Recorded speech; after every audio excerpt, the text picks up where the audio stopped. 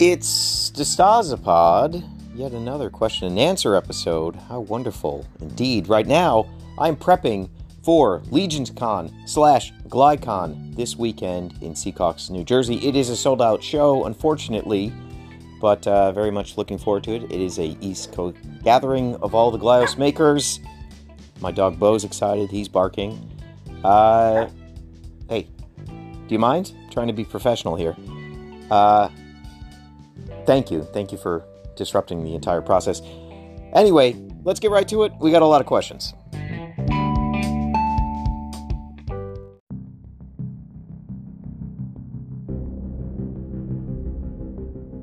Okay, I'm going to make amends here, and I'm going to go to the top secret Discord and finally cover a bunch of questions that I missed in the past episode. Our Discord is accessible if you are a patron. It's a nice deep forest community. There are no trolls here. It's quite wonderful, so consider joining. Charlie Pope wants to know, what paint do you use when you paint figures? Any tips for painting? And our Squire the Slice Verde points out that I went through paint tips in DeStasapod number 213 at the 29-minute, 30-second mark. God bless you, Eric. I don't even remember recording that, but I'm glad you have such an analytical mind and can point that out. So I would say, Charlie, go check that out. The biggest thing is, whatever you're painting, make sure that surface is very clean. The type of paint you use or the quality of paint you use is less important than just having a clean surface. That includes wearing gloves and keeping the oils and bacteria from your hands off of what you're painting as well. So go check it out, DeStasapod 213, and that should go pretty in-depth and cover every question you could possibly have. Next up from Vlad Bad, between the various artistic skills held by different squires, do you see a future where Knights of the Slice could be its own complete ecosystem? For instance, you continue to drive the project while making increased use of people with 3D printing skills, book printing skills, painting skills, etc., and do a sort of fan-based production model? Or are amateur/hobbyists more trouble than they are worth? This is a good question. I think in many regards, this is already actualized. We're already here at this point. Now, we're sort of a respectable but small community, and we will always need outside sales. Like, I will always have to have a .com that is easily accessible, and, you know, the sales from complete strangers and one-time customers, those are important to the business, so that's always going to exist. But in many regards, this ecosystem is sort of, fully encapsulating and a vertically integrated, if you will. There are many squires that sculpt things for me, that do artwork for me. There are people that contribute in a professional sense and people that contribute in an amateur sense with fan art or customs or kit bashes. So in many regards, we're kind of already there, and it's quite excellent. You know, nothing makes me happier than being able to hire somebody who started off as just a fan, you know, doing resin or doing their own kit bashing or learning a skill like 3D. This is a toy line that is powered by the fans and customers that frequent it. So I think it's a super crucial part of the business as it is. Regarding, like, are amateur/hobbyists more trouble than they're worth to work with? It's definitely more work than somebody who's more well established, but I think it's important to give people that first chance. My schedule may not always allow for me to hold hands on a project. Sometimes I just need to go to somebody like a David White, who's just cranked out any number of designs to perfection for years and years and years. But people that are just starting out have their place here too. Now, whether the project could be self-sustaining just by the hardcore fans, that's an interesting question, because I think actually groups get unmanageable when they are in excess of, let's say, 200 people. Now, I think the current logic in the social media world is that once you get beyond 100 people, you can't sort of, cognitively, your brain cannot sort of understand these as people. You just kind of group them together as a fan base, and you stop being able to individualize these people. we've had more than 200 people sort of pass through the halls of Knights of the Slice. I think our mailing list is something like 1,200 people. And I'd like to think I have a pretty good map of who the individual people are, insofar as that they've ever interacted with the fan base, whether it's a Facebook post or on our Discord or things like that. So I actually think beyond like 200 core fans, maybe 250 core fans, I think that it just kind of becomes a blob, right? If you look at the fan base for something like Mezco, or even Super 7, the majority of the people active on social media are just there to trash those companies, right? Maybe they still are customers and they buy stuff, but it seems largely the engagement is happening in the negative aspect. So I'm perfectly happy with just having like 100 solid Squires of the Slice and keeping the entire ecosystem completely positive, rather than try to scale this up and become, hundreds of thousands of followers or customers and have to deal all day long with just people griping and bitching and moaning. I don't think it's worth it. I would rather make less money and have an audience that is nice and fun to be around and fun to do projects with. I think that is the choice I would make. Next up, from Wonder Waffle, have you played Scorn? I have not. I want to very badly. I want to so badly.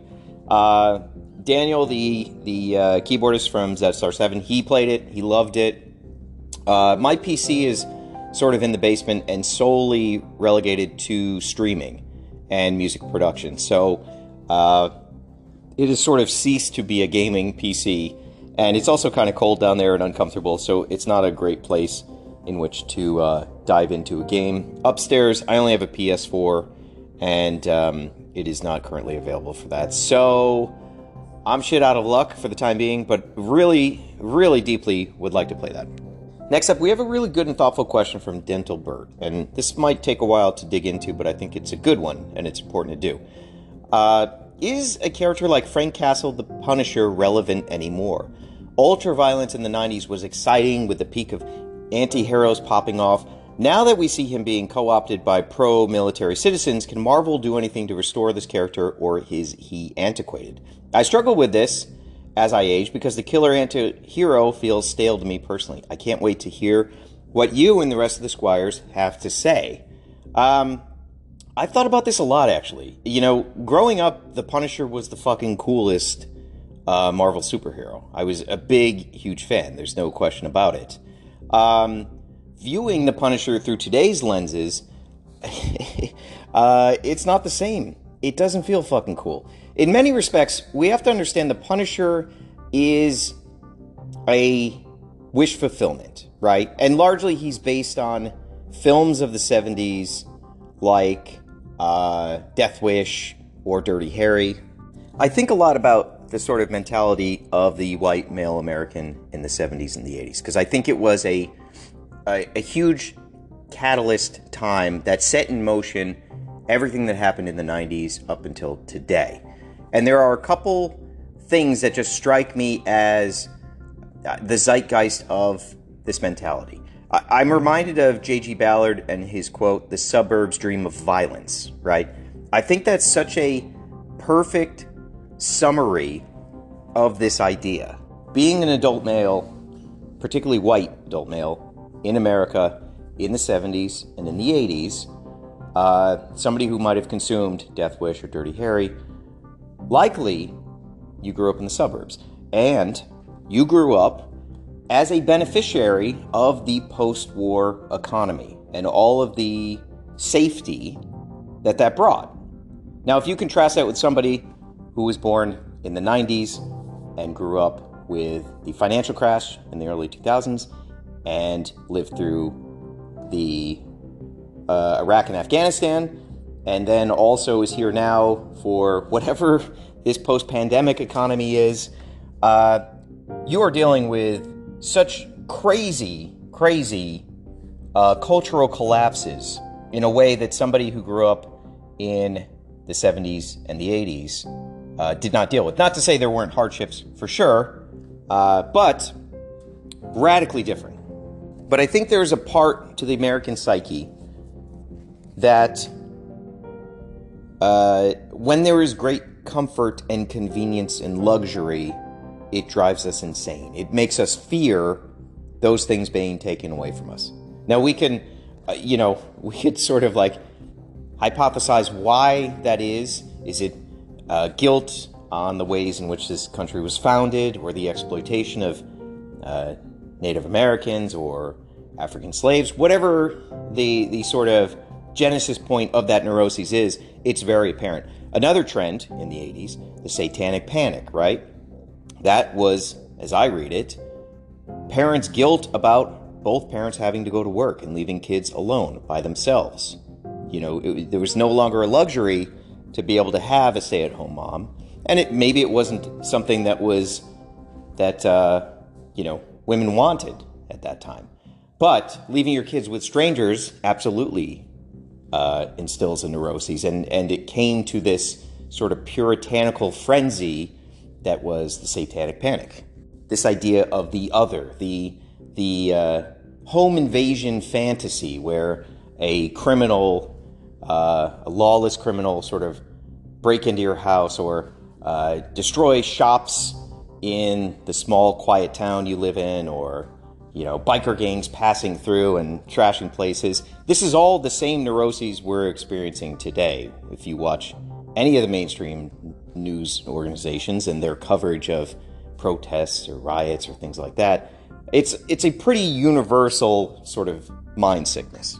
And so Death Wish and Dirty Harry sort of addressed this fear, whether it was real or not. There's always some kind of truth to these traumatic readings of the state of the world.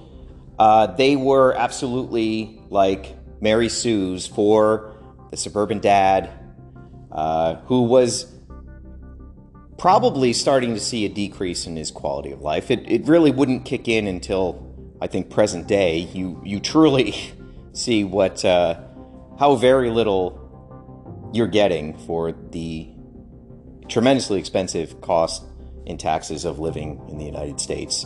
But if in the 70s and 80s they started to feel the squeeze of unionized labor, people getting laid off, jobs getting shipped overseas, being robbed of pensions, etc., you started to sort of feel this little gnawing at the corner. And instead of confronting the global hegemony that sort of powers this degradation, you turn it externally. You think of the other, you think of immigrants, you think of criminals, you think of hopheads, biker gangs.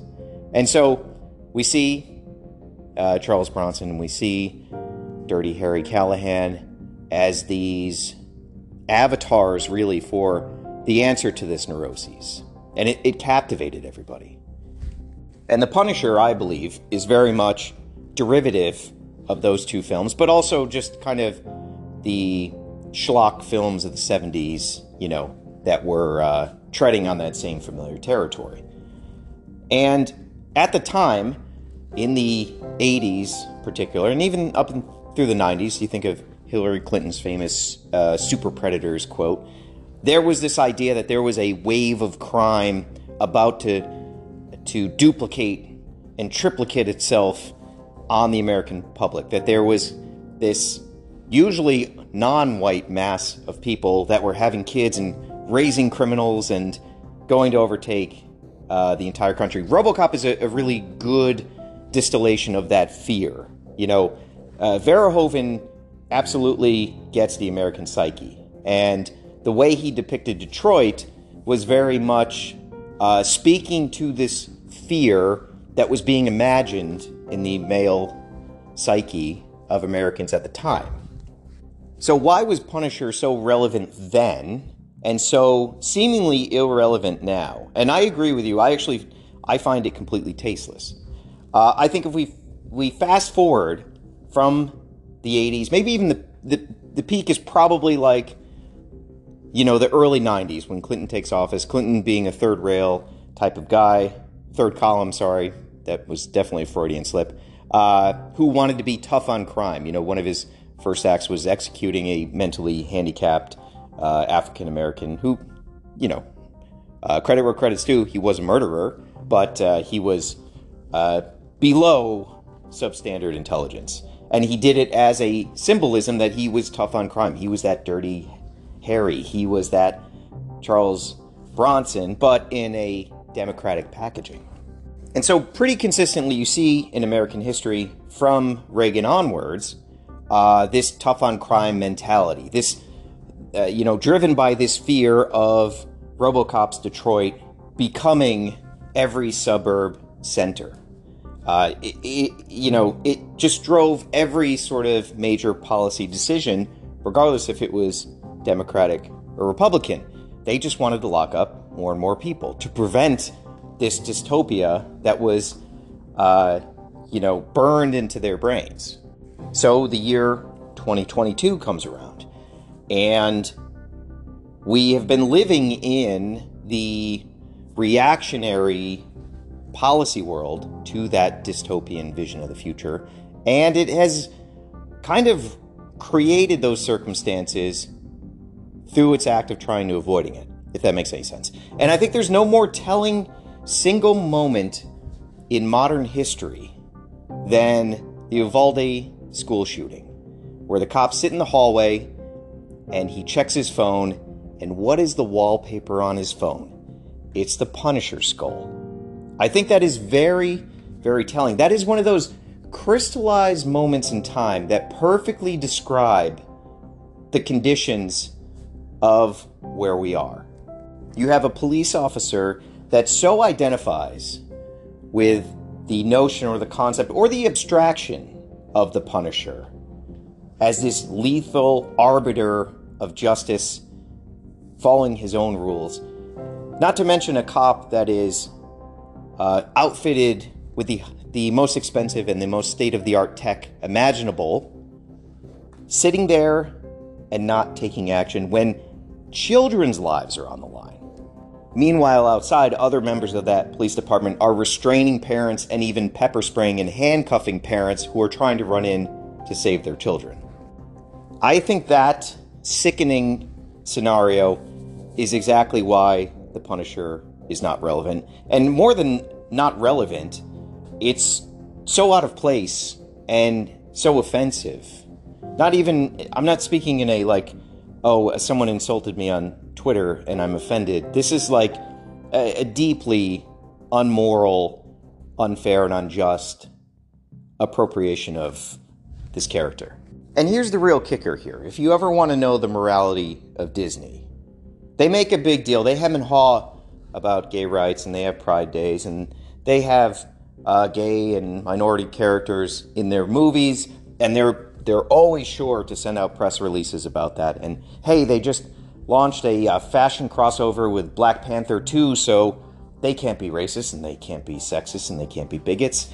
But here's the real proof. Disney could take action at any moment and prevent the Punisher logo from being utilized the way it is. A good friend of mine worked at a patch and sticker company, so they would get requests from all sorts of places. Police unions, sports leagues, high schools. They just want to get some patches, some enamel pins made.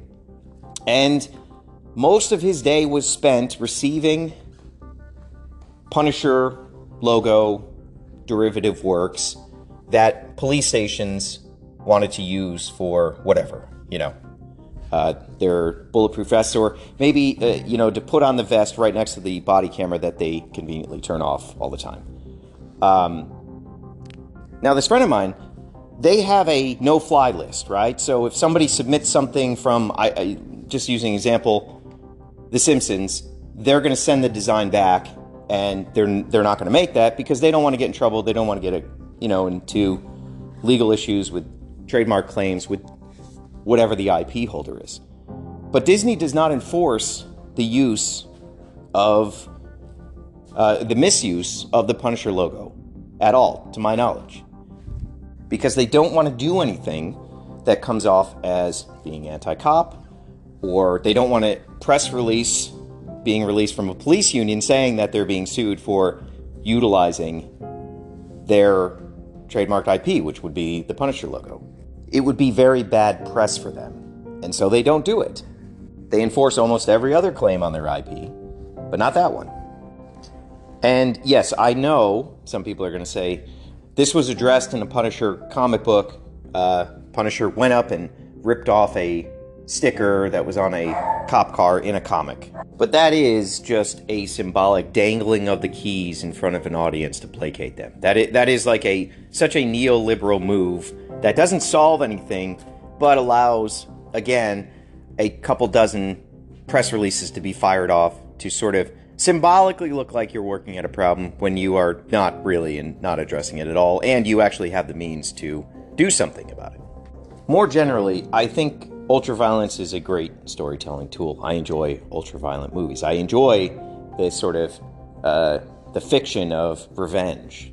Like, these are wonderful things that can be enjoyed in as a sort of fantasy scenario, as entertainment. But I think there is some level of awareness now in the world that the true harm coming to us is not from the random street crime that we imagine will happen. It is from the people in charge who deny us health care, who make our lives miserable. But we can't really depict that in media. And in closing, I've talked about cops and police before. For those who don't know, my father is a retired police officer. I've had the wonderful experience of having a bunch of you reach out and share your stories. And, there's quite a few listeners that are in law enforcement. And I got to say, briefly, the little I know about the people I talked with that are in law enforcement, I don't get the feeling any of those people would stand in a hallway and do nothing while kids are being shot. I don't see that as being a plausible scenario. So just wanted to add that in there.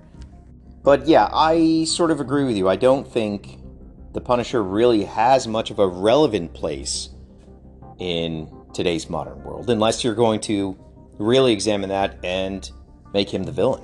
And also, I say this as a Dolph Lundgren's Punisher apologist. I think that was maybe the second rated R movie I saw. I had it on VHS, and there is a scene with boobs in it, and I love that movie. It was mind-blowing. I didn't even mind that he didn't have the iconic skull painted on his shirt. I thought that was such a badass movie.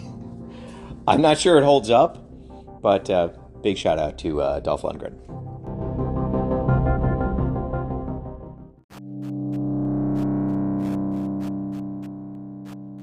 All right, I'm feeling fired up, so we're going to go to the next political question from Brett Barnicle. As tribalism is running rampant in American politics these days, what ways can you see local communities and the country at large unifying? Well, right off the top of my head, I would recommend people read Hate Inc. By Matt Taibbi. I think it really does a good job of explaining that tribalism is the new business model and has been for maybe a decade or two.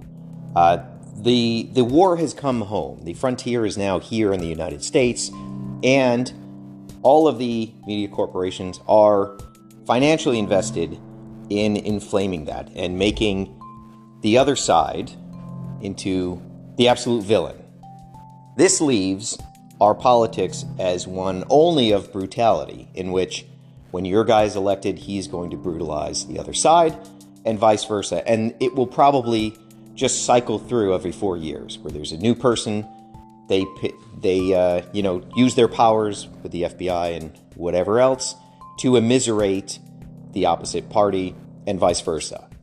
So I think in many respects, the first step is to just let go of this idea of tribalism and understand this is a manufactured concept. Not to say it doesn't exist and the symptoms aren't there, but that largely our day-to-day media messaging is one of tribalism, and it is enforced and monetized and super important to keeping the gears moving on everything. So I think one is to recognize that that is largely a construct of the world or of America. And since it is a construct, we can sort of acknowledge it and we can discard it and try to see this in a different way. My belief is the true way to unify the United States of America is something that politically is unfeasible, or, if I'm being generous, unappetizing. And there would be many powers outside of politics working against such a solution. And that solution is give people stuff. There's a reason the New Deal was passed.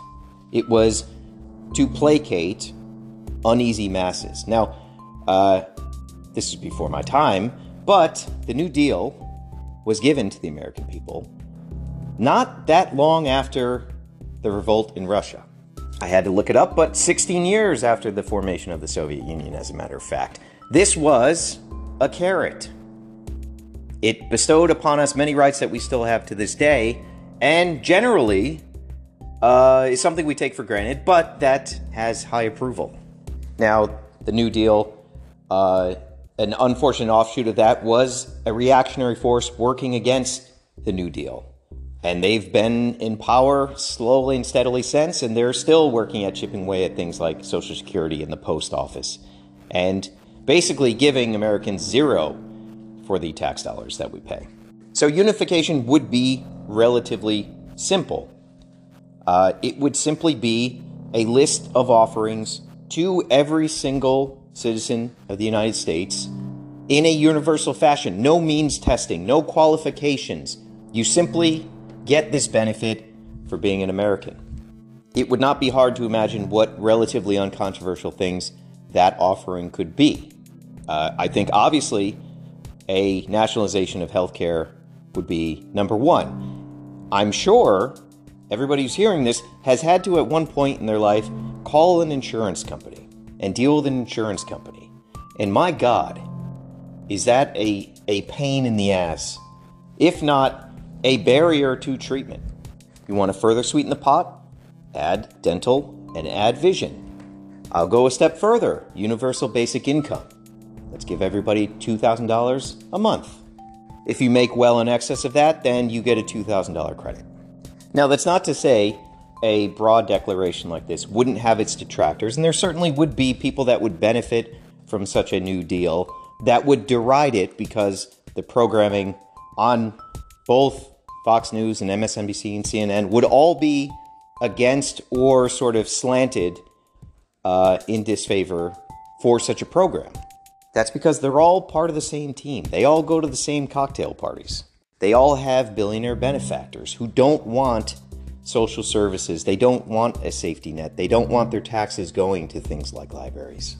But the truth is, there are many more people like me and you that have to work every day for the rest of their lives than there are New York and LA media types who are millionaires who are paid by billionaires.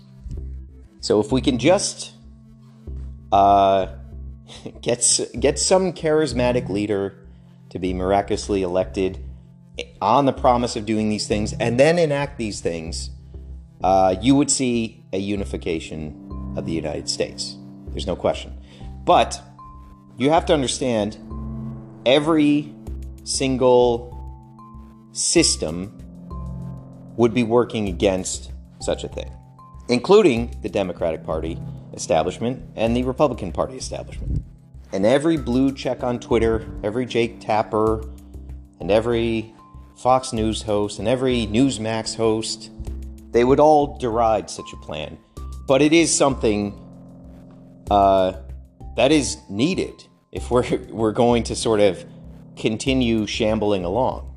Local communities, I'm sort of less concerned about, right? Because these are the people you have to live amongst. And there's not really the choice of being so divided as there is on a sort of state or national level.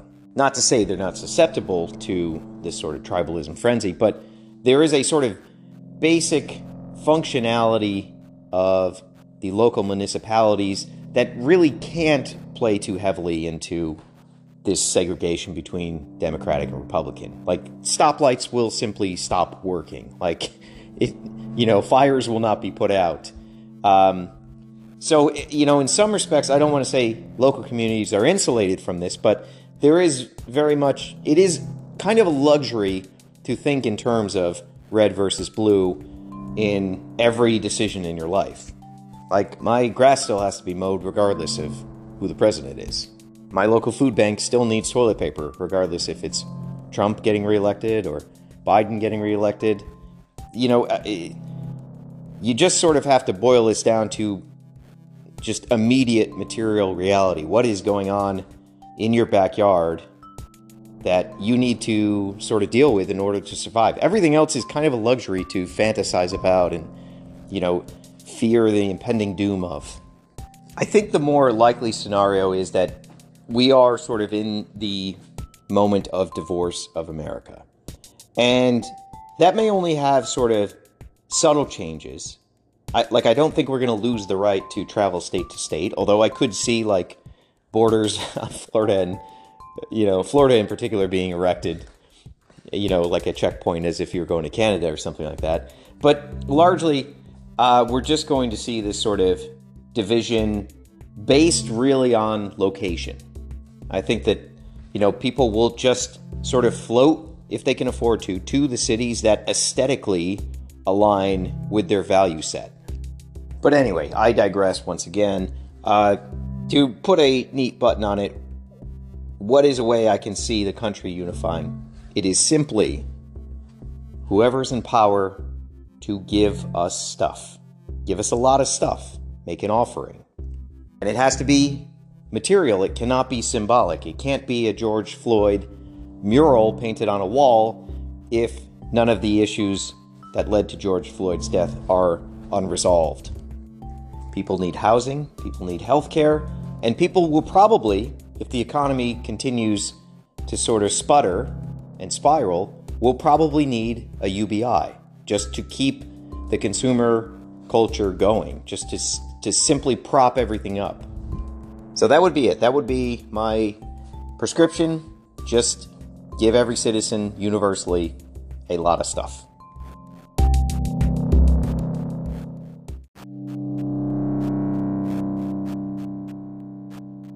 Okay, now for the lighter half of DeStasapod. Some heavy questions there, but a lot of fun.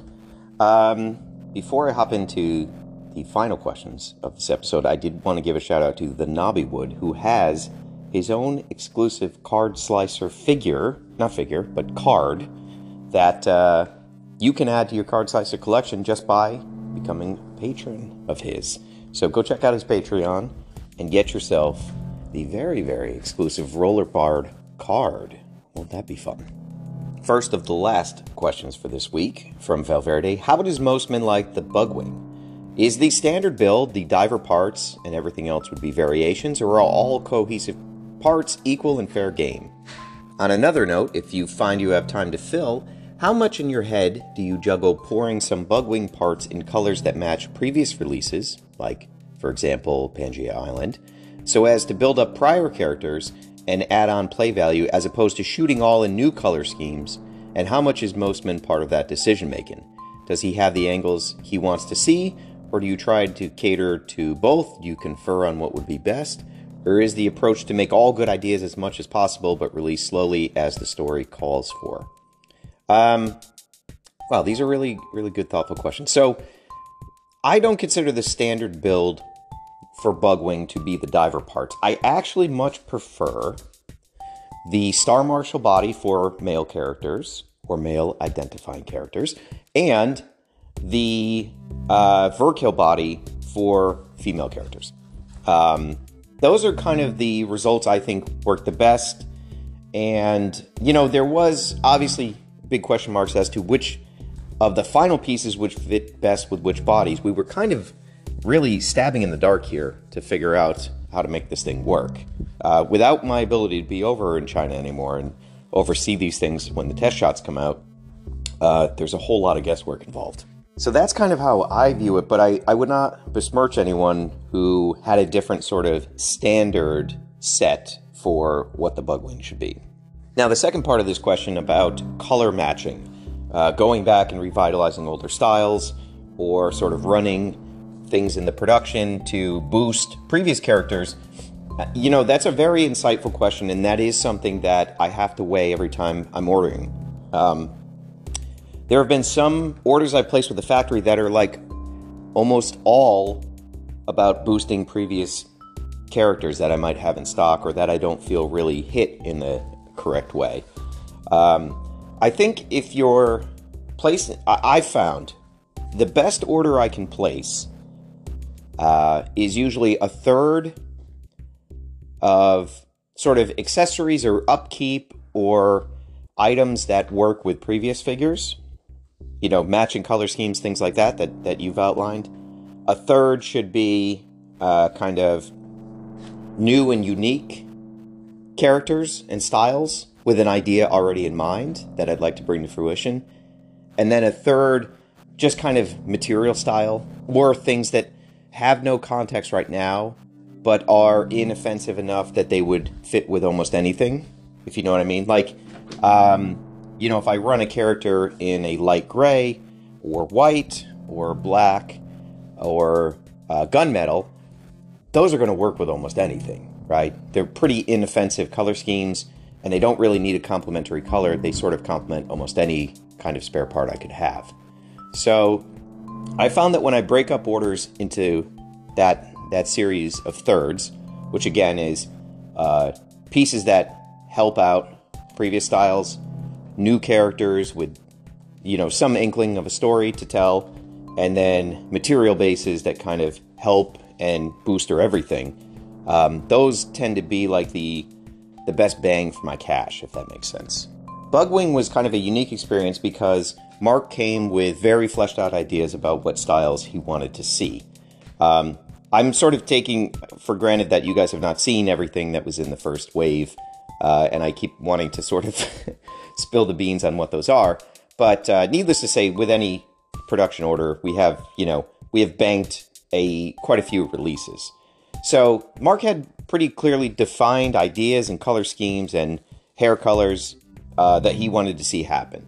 So it was my job as kind of the midwife to just help bring that, through the birth canal into real life. In the case of like what we ordered, I was thinking more, I'm just going to go with that third category, which is like very easy base material that match almost everything. That was where I was going to stick my flag, and I was going to let Mark, not let Mark, but it's his project, but Mark would be more positioned in the narrative sense to sort of eke out very specific characters that he wanted to see and really, have fully fleshed out paint styles and things like that. But at the end of the day, I think it worked pretty well. Crimson Rider is the best-selling figure of this year so far, so that's great. I think we managed to do a good job of ordering the correct amount because it stayed in stock for about a week after the drop, which is great. People who missed out on the first go-round were able to get them. We also do have bits and pieces from the full deluxe figure that will matriculate out there in different ways. We don't have any more of every component of Crimson Rider, but, it will certainly happen. Also, interesting note, we knew we wanted to sort of do a black and red character. Mark also obviously wanted to do the Crimson Rider head, but those were separate ideas that got put together at the last moment. It was going to be a female-led character, and then I did a build with the Crimson Rider eye patch head, and I showed him a picture, and it just clicked for both of us. We were like, yes, okay, this is the lead character, this is how we launch it, and this is how the mofos tie into it.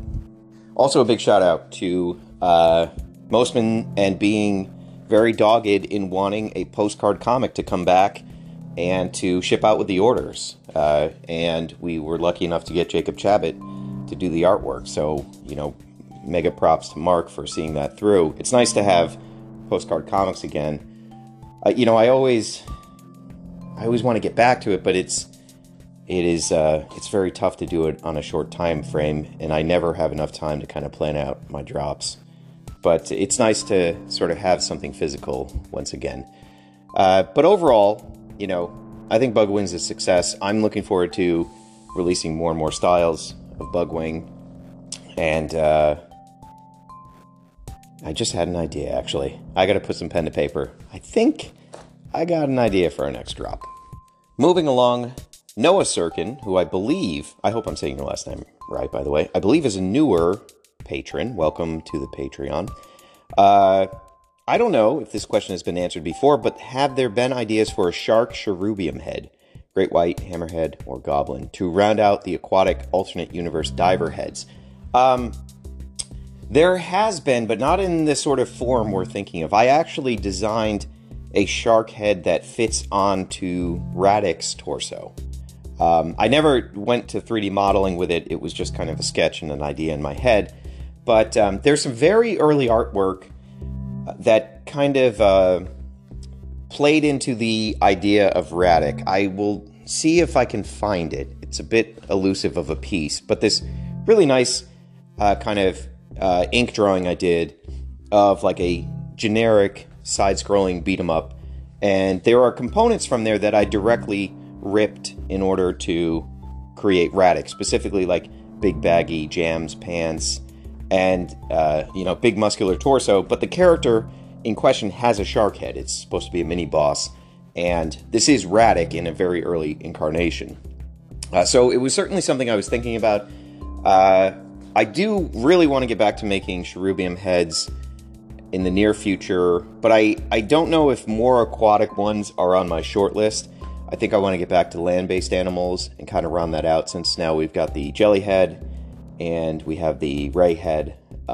So I would say a shark head is in my top 10, if not top 20 list of to-dos for cherubium. But there were no plans to sort of release one with this diver round, but I'd love to see it happen. Final question from JT Gravile. Nice Italian, strong name. How did the pre-Halloween show go? Any different performing in costume? Well, look, I always love to get Z-Star 7 questions. No secret there. Let's see. The show was awesome. We were sort of, in typical fashion, plagued by early audio issues. Just seems to be the case wherever we are. The owner of the venue came up and he's like, well, this is your fault for having all these little gadgets and gizmos. And he is correct. Like, we don't make it easy for ourselves because our rigs just have so many different components, and each instrument or each effects pedal are areas that can go wrong and create feedback or create a buzzing noise. So that's on us for sure. It was a great show. I specifically chose a costume that would not be prohibitive for me to perform in. So as people probably saw pictures, I was Solaire from Dark Souls, and I did have a sort of like green fringe neck piece in keeping with the character, but that sort of quickly fell off and became unmanageable. Once that was gone, I was free to move about in whatever fashion I want. In a smart move, I opted not to wear actual chainmail, but instead a sort of Under Armour shirt with a sublimated print of chainmail. That was great because it was super comfortable to move around in, but, gave a optical effect of, in keeping with the character. So I did, I felt like I made the right choices. Brendan, bless his soul, did face paint, which I do not want to perform with face paint and a big blackout contact lens. Face paint is just so uncomfortable for me. I don't know if I seem to have like a allergic reaction to most brands of it. Like my eyes get very swollen and puffy. So, and then Dan just was, he had a lot of plug-in devices that made him glow and flash. I don't know how comfortable he was, but I think it went really good. It's also interesting because I'm coming off of playing 2 shows in 1 week, which we've never done before. I had a solo show for Club Draw 2 nights ago, and that was a fantastic experience as well. It's interesting, like, there are plus and minuses to playing with a full band, and there are plus and minuses to playing a solo set. I'm not sure which one I prefer. They're very different experiences.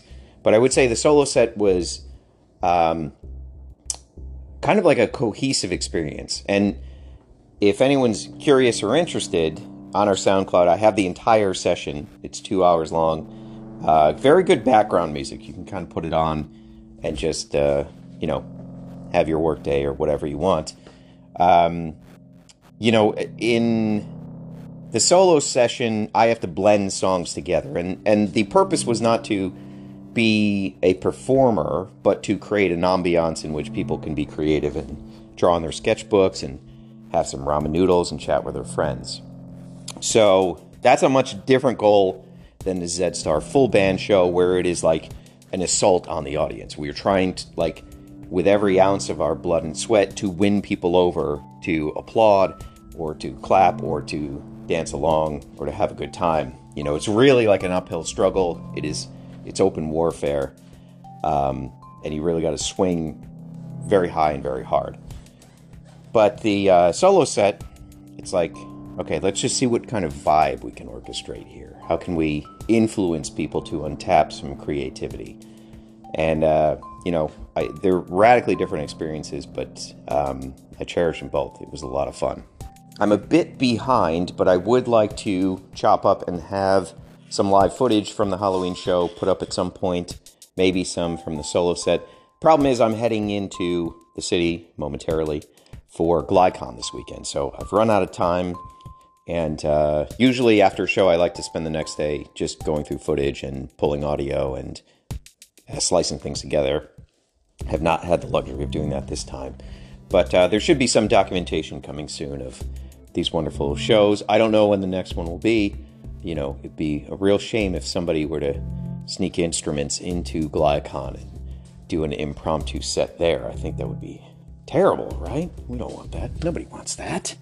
I hope it doesn't happen. That sounds really bad. In any case, one more thing I want to talk about before I jump out of here. That is Normal Combat 2, the Alexander trilogy, the end of his story, and the riddle at the end. So, as sleuthing squires have found out, by reading Normal Combat and solving a prompt at the end of the story, gives you access to a mystery figure. At this point, quite a few people have completed this prompt and guessed the answer correctly. I have said nothing about it. I have offered no guidance. I will continue to do that. This is a group project, and I suppose any and every way you can solve it is legitimate. I have not packed up any of these orders. Those orders will be packed up after GlyCon and be heading out. For those who haven't checked the Patreon in a while, there is a special offer I've put together that is not regarding this Alexander figure, but rather for a very special kit bashed figure. I initially had this idea and put these together for GlyCon, but I don't have a ton of them. I have like 40 of them. And I don't know what the turnout at GlyCon is going to be, but I do know that the majority of my patrons are not going to be at GlyCon. And so it didn't seem right to me to offer something up to GlyCon that my patrons were going to miss out on, but there isn't enough to sort of do both. So ultimately, I've decided to release this Salvage Trooper for my patrons. Go to Patreon now and you can get the links and you can order it. This is a very fun kit bash that I've wanted to do for a long time, and the time is right now. So that will be available along with corpse bags, which I think everybody wants to get their hands on and missed out on last time. I've put together a whole new batch of those, so you can keep your eyes peeled for that. Other than that, I think that's it. I think that's everything. So we will chat soon, and if you are going to GlyCon, I look forward to seeing you there. Playing us out today is everybody's favorite kraut rock band, Z-Star 7. Pete's out.